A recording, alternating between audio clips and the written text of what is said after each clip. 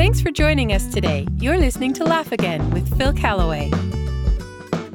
I believe that the most overused word in the English language is without a doubt the word awesome. It has become a tired and meaningless descriptor, lacking zip and zest.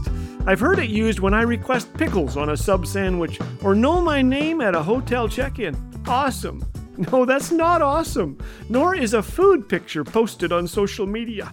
When someone tells you that you have food in your teeth, well, it's splendiferous, but not even close to awesome. Finding a parking space may be cool, but not awesome. One dictionary describes awesome as fear mingled with reverence, a feeling produced by something majestic, grand, extremely powerful, as in awe of God. God's creation is awesome. And so, right here, right now, I wish to make an announcement, to serve notice, to issue a royal proclamation, an edict, a decree. Until further notice, the word awesome has been officially semi-retired. Hitherto and henceforth, anyone caught employing it wrongly will be sentenced to an instant timeout. Wait, you say, hold on, what about those magical moments in life?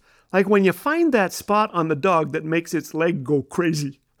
Or when you find money you didn't know you lost. Or pull up to a red light and the guy in front of you nudges forward a bit so you can make that right turn.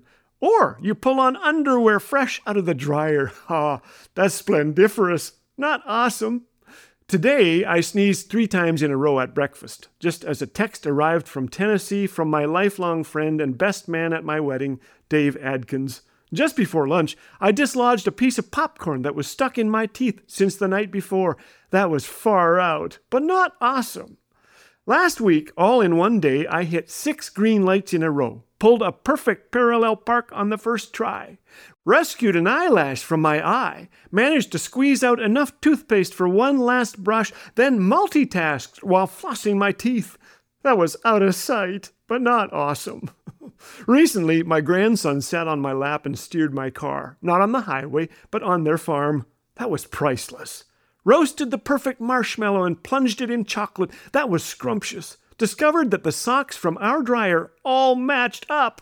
That was mesmerizing. Watched an old couple dance. That was inspiring. Read the nutritional label on a bag of chips and ate them anyway. That was terrifying. But awesome? No. Awesome should be reserved for those moments when we're stunned by the transcendent radiance of God. Here are 7 of his characteristics that I find awesome. He's approachable.